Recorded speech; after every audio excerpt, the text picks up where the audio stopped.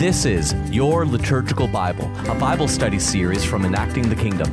We believe that through community, ritual, and liturgy, the story of the Bible comes to life. Join Father Jeffrey and I as we learn to express the beauty of the biblical story together. The Ark. We are going to be talking about the Ark today, Father Jeffrey. And the Ark, for the common man, whenever you think of the Bible and you think of the word Ark, your mind's probably going to go to one of two places. One is kind of the story of Noah and a whole bunch of animals and all that kind of stuff. And then maybe to that Indiana Jones movie, Lost Ark, where you're looking for this, I guess, box with angels on it that has some kind of magical meaning that'll melt people's faces or something like that. But when it comes to some of these studies, what we're trying to do is go to the beginning and working our way through all the way to how this biblical idea or this biblical image expresses itself in our liturgical worship. So maybe we should start with that Noah's Ark, given that it's kind of the first one that appears in the story. Would that be reasonable, Father? It would seem eminently reasonable. It's the first ark that people are going to meet when they are reading the canonical scriptures from beginning, through to end. And of course, it's a familiar story to so many people. But I'm going to pose a question, and that is, why do you think it's called an ark? An ark it means a chest, right? A box. And this is a pretty big chest or box, and it has a very kind of elaborate and, if you start to think about it, odd way of being constructed, and so forth. And what's been really interesting is to see how that compares to the other stories from the ancient Near East about great floods, right? That we know, from, kind of modern archaeology and anthropology that this Hebrew story in the Bible of a great flood that covered all the earth is a common ancient Near Eastern narrative. And in all the other ones, it's not described as an ark. It's described, as you might expect, as some kind of ship or boat or whatever, what have you. And what's telling here is that in all respects, what differs about this account in Genesis chapter 6 of the ark from all these other stories is where exactly Genesis chapter 6 mirrors Exodus in what God asks Moses to do in the construction of that Ark of the Covenant, the one you referred to from Indiana Jones. We won't go there. I think our podcast would go too long. So in every respect, what's different about this is that we have a description of the box that Moses was to construct in order to place the tablets of the law, of the Torah, of the Ten Commandments in those, which would then become the presence of God amidst his people. Right. And so that's really fascinating, even though, here's the thing, a different word is used in the Hebrew. In Genesis chapter 6, we have the word teva. And in Exodus, the ark, which is it's just another word for a chest or an ark, is aron. Right. But tellingly, by the time this got translated into Greek in the Septuagint, the same word is used, kivitos, in the Greek. So, clearly in people's minds is the idea that the reason Noah has an ark, not a boat or a yacht or a ship, rather and why the compartment that it contains the law is also called an ark is because they are, in fact, one is a mirror of the other. And as we've said before, if the very first thing that happens, to kind of form Israel, to form the people of God is this exodus from Egypt. The very first part of the scriptures is, in fact, the hymn of deliverance from slavery in Egypt, and God who brings, the people of Israel into freedom by dividing the waters and creating a dry place and so forth. That if all, Genesis is a back reading of that in terms of creation, well, it makes sense that, a few chapters on in Genesis, a back reading of what God asks Moses to do in creating an ark in which, that's where it makes sense. You create a chest in which to contain these things, right? But then why does Noah have an ark? It's because Moses had one, because the people of Israel were asked to have one. And that's why that word is specifically used, and why in English it does make sense to use, the same word here. And although today a lot of people would say ark, that's just another word for a boat. It's not. It's a word for a chest, like a compartment in which you contain things, right? And so it's fascinating. The first one is the one really that God asked Moses to do, and then the story is retold from Genesis in terms of the same kind of thing. So the question becomes, what's an ark? Why does God want people to have an ark? Right. That word ark is so commonly used that we don't even necessarily know what it means anymore. You know what I mean? Like when you think about the Bible, like you mentioned, when you say ark, people might even have the image of a boat come to mind. But yeah, it sounds like what you're saying is that, the reason why the people who wrote the story of Noah used the word ark instead of boat is because they are using the word for the Ark of the Covenant, right? So when we contemplate that story of Noah, it's this sort of narrative way of contemplating the meaning of what the Ark of the Covenant actually is. So to understand, I get, is this what you're saying, Father? To understand the story of Noah properly, you need to first understand what the role of the Ark of the Covenant is in the community of Israel. Is that about right? Yeah, I mean, a lot of people will proceed, what they view as chronologically through the canon of the scriptures, and lots of people will start with Genesis chapter 1 and read through there. But what you have to understand is that in so many ways, the whole of Genesis is actually a projection backwards of the later themes and emphases of Israel's relationship with God. You'll notice, for example, Judah is really, really prominent in the book of Genesis. And you kind of wonder, why is that the case? Of all the things to talk about, why does Judah, come up as a major, character there? Well, Judah eventually becomes the one tribe that is left after the multiple exiles and so forth. So all of Judaism, comes from that. So there's this tremendous emphasis on Judah that comes across. And so all of the stories, really, to fully understand them, whether you're reading through chronologically, in terms of the canon of scripture or not, but to truly understand what's going on, you have to kind of read intertextually and to understand, okay, the kind of the first thing that happens in Israel's history is deliverance from Egypt and God making a covenant with them. And then, I mean, even in that traditional sense in which Moses is the author of Genesis, right? This is not something that, most scholars would accept, today, but even if we read liturgically, we call it the first book of Moses and so forth. I mean, that specifically says it all, right?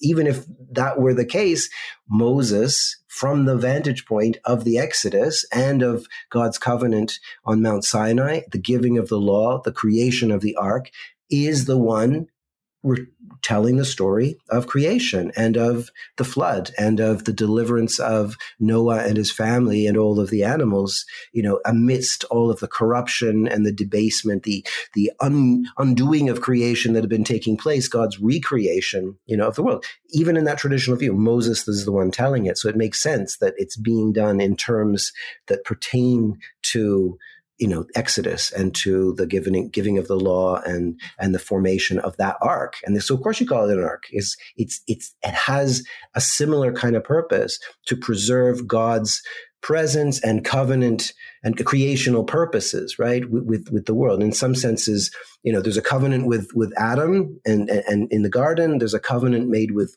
Noah.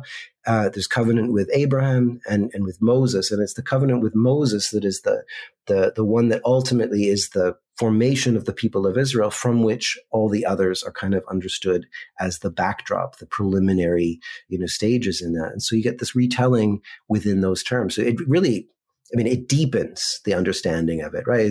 It's not that you can't understand it without that, but it just deepens what's going on here. To understand Noah's Ark is in some senses the Ark of the Covenant before there is an Ark of the Covenant. So I'm going to list off a couple of, mental images that come to mind when I think of Ark, particularly the Ark of the Covenant. And then we can sort of parse some of that out and see what actually lines up and what doesn't.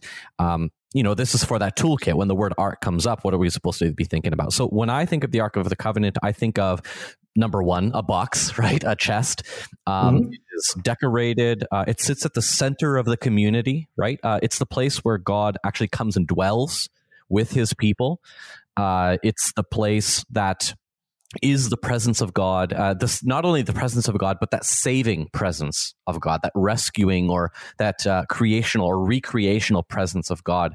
It leads the people. It's the thing that holds the waters back of the Jordan when they pass into the promised land.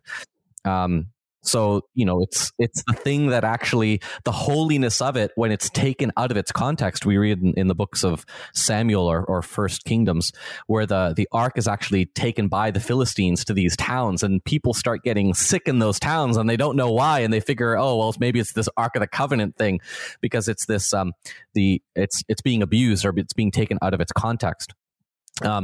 David dances in front of this. So it seems to be that this focal point of the saving power of God. So I'm going to keep thinking out loud here, Father Jeffrey. Mm-hmm. So if that's the image that I'm supposed to have, okay, the ark is this saving power of God that sits and leads the community.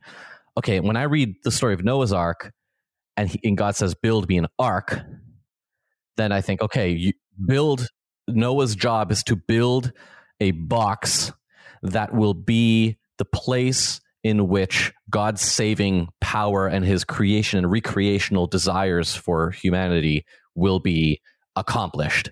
And in that story, it's sort of this turned up to 11 narrative, right? Like the entire world is destroyed, but yet you have this ark with the people that are there that are no matter, even if the entire world is destroyed, God is with these people or this group.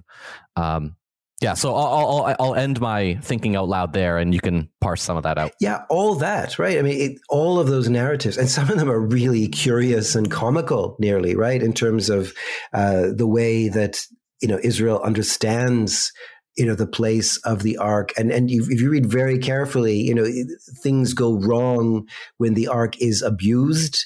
Everything from people touching it when they're not supposed to touch it, and they get zapped, or to King Saul, who when he kind of goes on the downward turn that he takes, it says that he stops consulting the ark, stops praying in the presence, of the ark. You get, David's curious relationship with it, in the sense that he understands it as the place where he kind of enters into God's presence and is with him in prayer. But his intention is to bring that ark into Jerusalem, and first with the tent, the tabernacle. He has the purpose of setting up a temple, never able to fulfill that. He passes on the plans to his son, Solomon. But there's times when, David sort of, he's afraid of the thing, and he leaves it, outside the city for a while, and then only goes back after a few months to get it. I mean, it's so central, but people are there's still this sense of mystery and of power, of untold power. And it's this story of God's presence amidst his people. What God went to Abraham and said, this is what I'm going to do,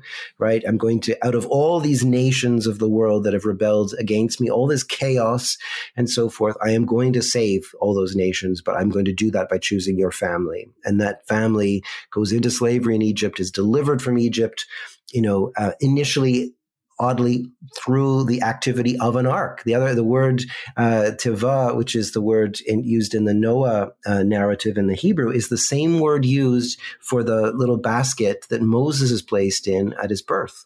Right? You think, again, it's totally unnecessary that this be called a chest.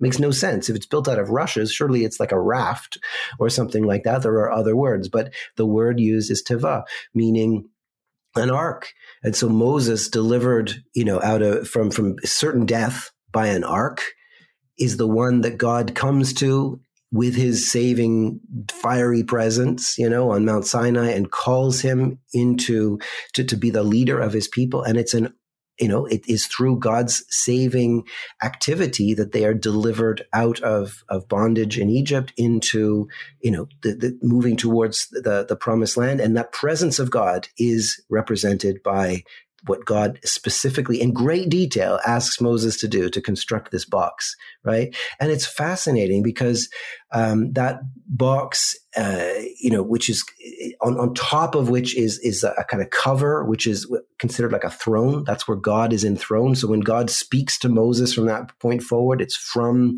that throne, also called the mercy seat, where, there's a carved cherubim at each side of it. And when Isaiah has an image of God's presence amidst his people in that famous vision in chapter 6, God is enthroned on that, and he sees the kind of his robes that fill the whole temple and so forth. So no one can actually enter, into the full presence of God, but this ark is where God is seen to dwell with his people. So it's this place of great power, of great mystery.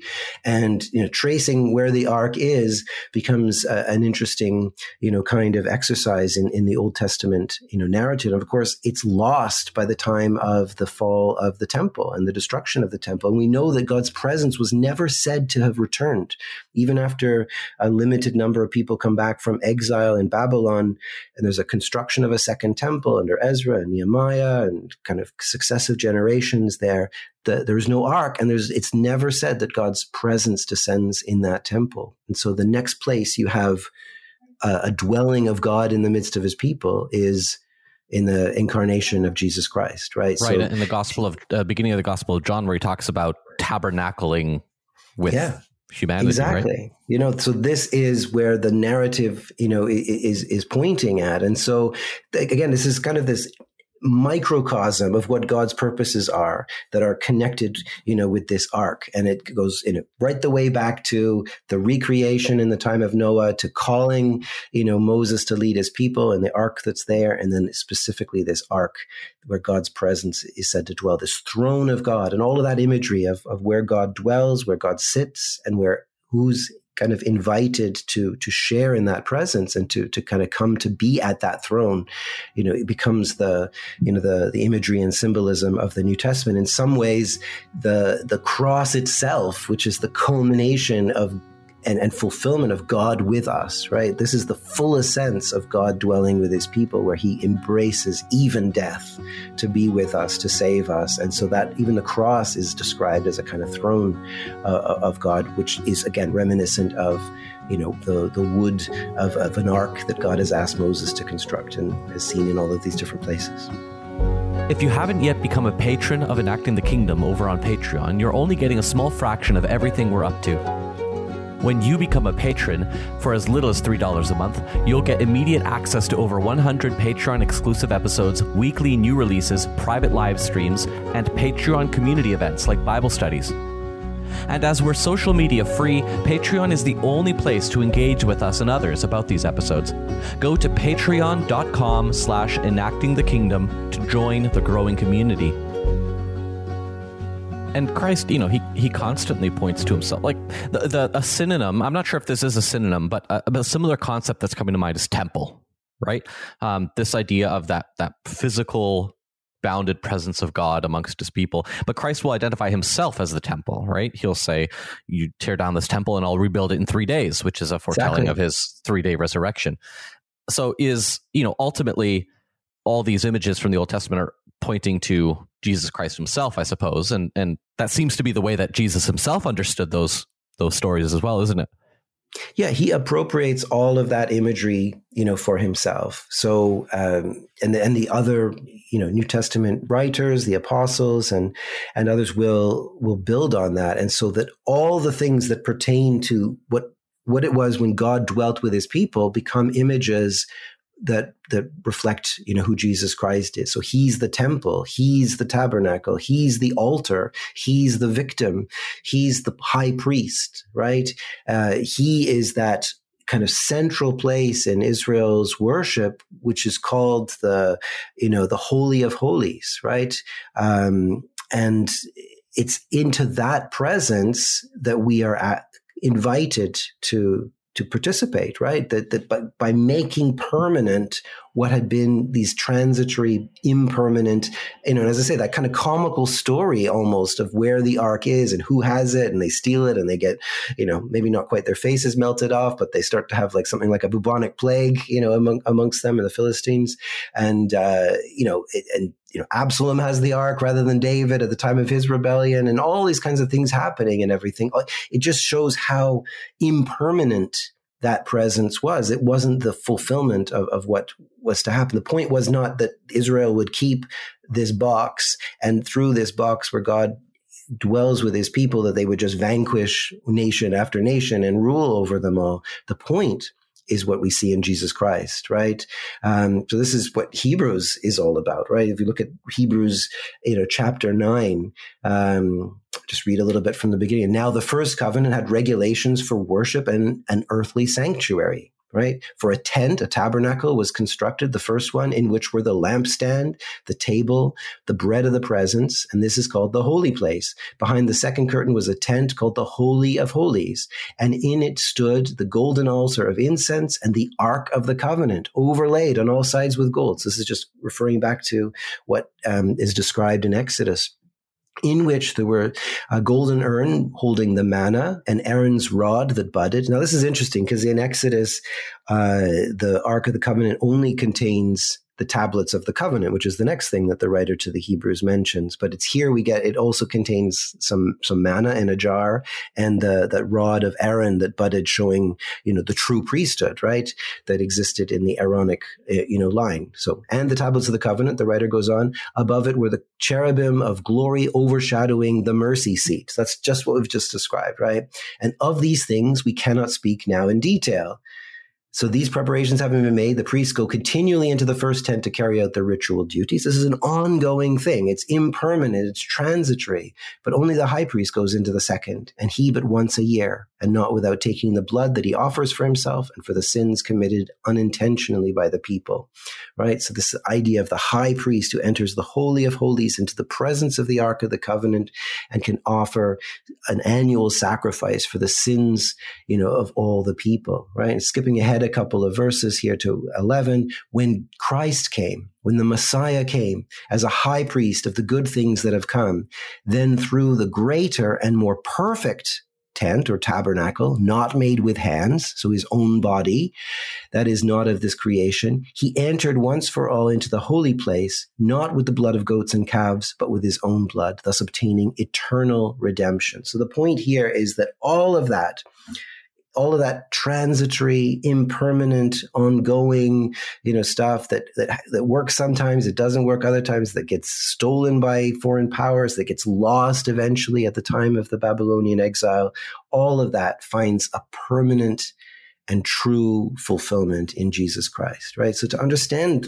Ark is to know more about what God's, doing in and through Jesus Christ here. And it's really fascinating the way, Jesus, as you say, Jesus himself appropriates that imagery and speaks about it. And then in a period of reflection on that, the New Testament authors are able to say, hey, yeah, that's what this is all about. This is what the cross represents. This is what, how Jesus fulfills all of what we knew to be God's presence in that kind of microcosm of his purposes in the tabernacle and in the ark. If you are getting value from this podcast, please consider writing a short, positive 5-star review on your podcast app. And even though we are social media free, there's still a place you can keep up to date with Enacting the Kingdom. You can join the email list by going to enactingthekingdom.com. So let's talk about our liturgical architecture, our Orthodox churches, because we claim as Orthodox Christians to be in full continuity with the scriptures and that scriptural story.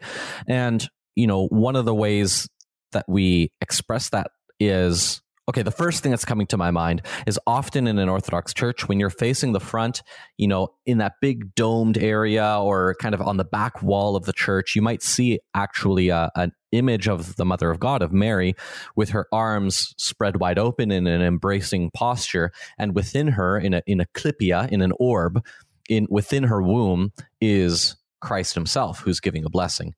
And it seems to me that this is that image of, it's that image of the Ark of the Covenant, right? That place where God dwells among people, right? That image from the beginning of the Gospel of John.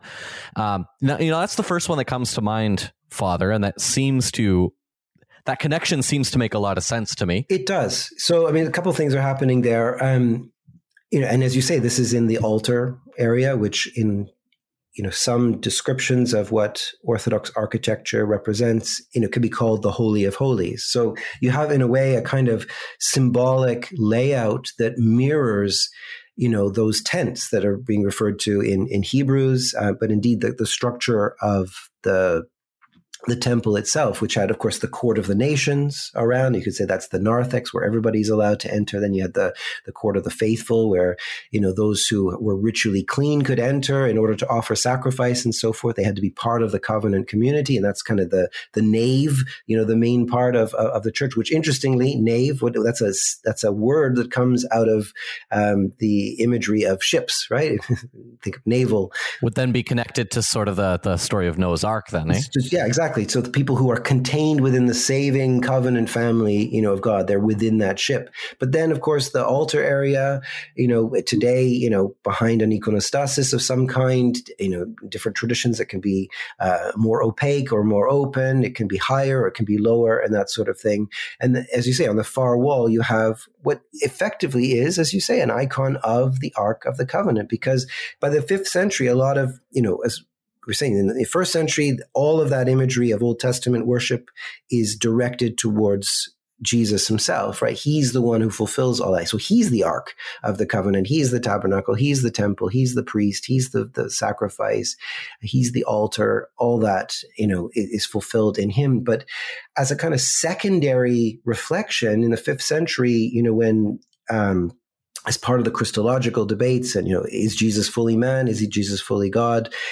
Some were starting to say, well, his mother is the mother of his humanity in a kind of separate personhood, and so we can't call her mother of God. We can only call her mother of Christ. And there's a certain logic, to that, but it's excluded, just because of the dangers of that way of thinking, right? And so the church goes into a mode of emphasizing the role of the Virgin Mary, not to emphasize her or to elevate her as such, but to protect what the church was teaching about Jesus Christ. And so in a kind of secondary move, a lot of that imagery, like the jar of the manna, right, or of the budding staff, both of which were in the Ark of the Covenant, or indeed the Ark itself that contains God's presence, contains Torah. So if Jesus is Torah, what is it that contains him? Oh, that's Mary, right? The Virgin Mary is the jar because Christ is the manna, right? And so there's the 5th century liturgical move is to almost,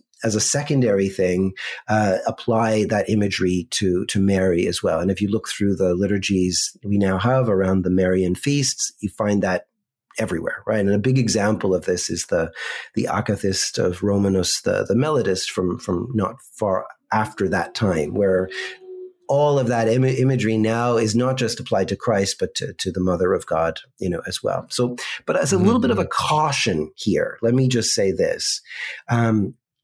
In a lot of Orthodox Christian minds, what ends up happening, and I think this is the case today, if you just interrogate a little bit or ask people what they think, what they've done is move back into an Old Testament mode, right? Where they'll think, we're back to the temple. We're back to only certain people are capacitated to go and stand in the presence of God. So the altar area becomes the Holy of Holies, and only, the high priests can go in there. And, so you get this elevation or a kind of reintroduction of priesthood into the church. We've talked about this elsewhere in podcasts, that actually we don't have priests in the Orthodox Church, in that Old Testament sense, because the one priest is Christ, and we believe in this eschatological fulfillment that is described in Hebrews chapter 9, of Christ is the priest who has once for all offered this permanent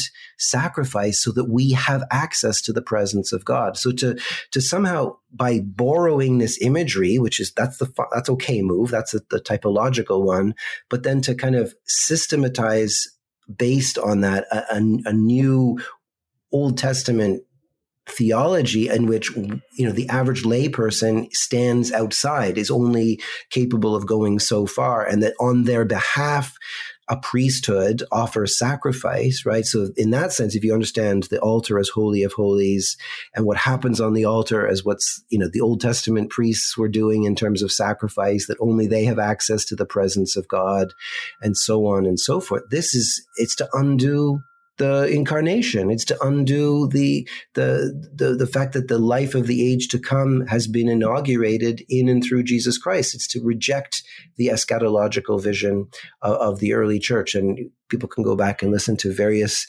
things we've talked about before. But I mean, that is what's happened, right? And so we have almost again a priesthood that has been introduced, and the distinction between priests and just the ordinary lay people, and who does or does not have access, to that. And we almost get to the point, where people are imagining if they do the wrong thing in these spaces, it's going to be like Uzziah, touching the Ark of the Covenant and being zapped, right? We have, even canons that point out to, only deacons and above can touch items that are on the holy table and so forth. And honestly, I think this is an anti-eschatological move. This is to undo what Hebrews is talking about. It's to undo what Christ has said about himself. It's to return to a period of expectation of one day God will make this permanent, but not yet, right? And so far better in the tradition is an image like that of Saint Macrina, as she's dying, clinging to the holy table within the altar area. She's a woman and she's not ordained, and yet she's touching that and showing by that action that she is, because of Jesus Christ, made capable of standing within that presence that is represented by God's sharing of that life, with the world that was first contained in this impermanent transitory place called an ark, but through Jesus Christ has been made available, to all. So just I think it's fine to use this imagery and to kind of take it forward and to apply it to what we do in the church. But if we kind of read back in the whole Old Testament theology, which is a period of expectation of the eschatological fulfillment, if we do that, then we're undoing the whole point of the New Testament, and there's nothing left of Christianity at that point. It's like the middle way, right? Because to not use any of this imagery would be to deny the story itself, but to abuse the imagery, to take it too far, is to put ourselves back in the earlier part of the story and not actually where we are now. Right. We need to tell the imagery as it's a fulfillment. That's the key thing. When we use that imagery, we use it in a fulfilled sense, not in now we're back to, the same categories that applied before. Right. You know what? You've kind of answered this already, but I'm gonna ask it anyways, and you can just give a quick answer if you want. But is it appropriate to say that when we come to our local Orthodox church building, that place is an ark? I think it represents the fulfillment of the arks that we read about in the Old Testament. So indeed, you can sense that in this particular way, and again, because things are not ultimately fulfilled, there is a special role. This is what we've talked before about what liturgy does. Liturgy is this rehearsal, this concentration of what God intends for the whole world. So although the reality is present now, it is yet to be fully spread through all of creation. So what we do when we come to the liturgy of the church, when we enter those buildings, we are concentrating and rehearsing the purposes of God for everywhere. So it's not like it's a special holy place set aside like the ark, in the tabernacle in the Old Testament. We can't imagine it's that. But now that God's presence is available on all, his Holy Spirit is poured out on all flesh, it's spread through all of creation, we nevertheless come together to celebrate that fact and to then take that out. So as long as you understood, yes, you're coming into an ark and into the presence of God, in the full presence of God, what Isaiah saw with the coal being brought to his lips so that he could in fact be capacitated to be in God's presence is what happens in the liturgy. But the point of that is then that we spread out, we are dismissed from the liturgy to carry that presence of God to the world, because that's the ultimate point of this, that God will be all in all, that his presence will be with all people. So it's not a retreat into the special holy place, contained in this constrained way and so forth. It's a return in a concentrated way to God's saving purposes and presence in order to take that to the whole world. So if we understand it in that term, that's what we mean by this is the fulfilled imagery, not the, just carrying on the practices of the Old Testament. Then certainly the whole church is an ark. You could talk about, the Mother of God as ark. You could talk about the altar where God's presence comes to us in the holy bread and divine cup. All of that is fine, but understand that it's for the whole world. It's God's presence now, and the whole world becomes ultimately the ark of God's presence. Thanks for listening. I'm Father Yuri Gladio, an Orthodox Christian priest with a lifelong desire to keep learning, and I'm joined on this show by my teacher and friend, Father Jeffrey Reddy. Father Jeffrey is the director of the Orthodox School of Theology at the University of Toronto and holds a doctorate in liturgical theology. Come connect with us on Patreon with any thoughts and follow-ups about this episode. We look forward to seeing you next time.